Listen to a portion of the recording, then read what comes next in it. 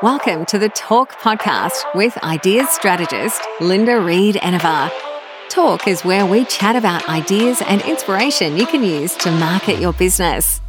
Get ready for practical tips you can implement today with your host, Linda Reed Enever. Okay, whether you're starting your journey working with the media or you're an experienced business owner working with the media, this is an activity that I like to do with my clients, and it's all about mapping out our media year. It helps us plan for the year ahead using evergreen and proactive techniques, along with flagging and highlighting potential events that we can react and tap into. Some people use a spreadsheet for this, others use a calendar, but the key is to be ahead of the game in the knowledge that releases need to go out ahead of time because the media works 90 to 120 days ahead of time. So the first thing we're going to do is go through a calendar and flag dates for evergreen content.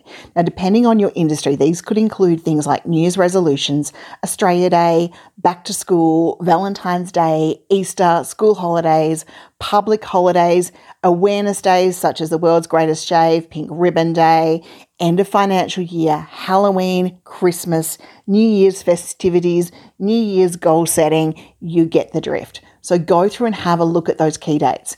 In the same time, have a look at any industry bodies or reports that are going to come out so that you can flag those, so that you can write your responses. I have one client who does an RBA update regularly live. He doesn't particularly do it out for press releases, but it could make a good press release strategy because he's a property investor.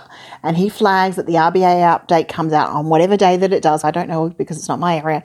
And he makes sure that he is doing updates regularly for his people. And it's a great way to make sure that you've mapped out your media year and you're planning ahead.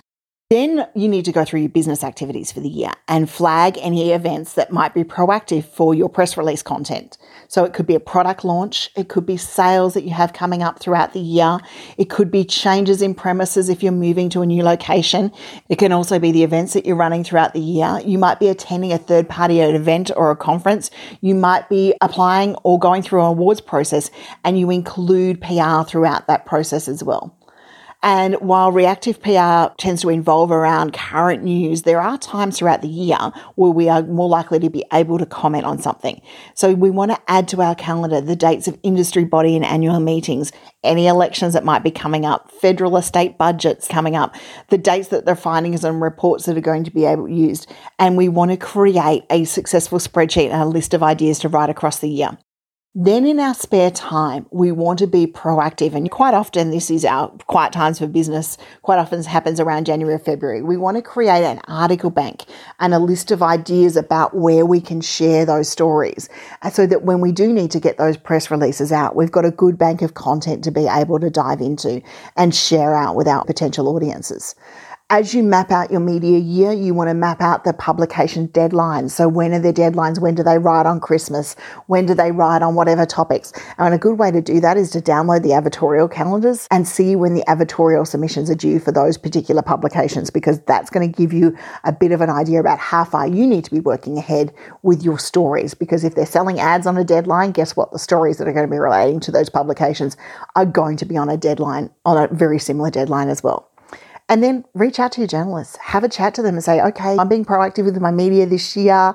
What stories are you working on? What do you think I can help? Is there anything that I could help you with that's coming up? And work on those relationships that you've already established with the media. Because by doing that, by mapping out our media year, we are proactive about our PR. We are less reactive and we've got our foot forward. And if you're using things like the marketing planner, you can plan out those releases and make sure that you're getting them out there and submitting it out. And then finally, as you're mapping out your PR year, look for new journalists to connect with.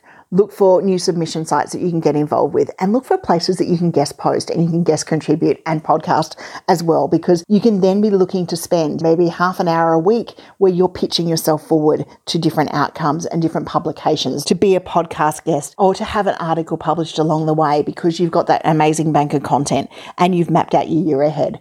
Congratulations on forward thinking your PR year. What are some of the key things that you know are going to pop up this year? Write them down, get started, and get planning your PR journey. Thank you for listening to another episode of Talk with Linda Reed Enever. Make sure you subscribe via your favourite podcast app so you don't miss the next great episode. You can find more ideas and inspiration at enevergroup.com.au.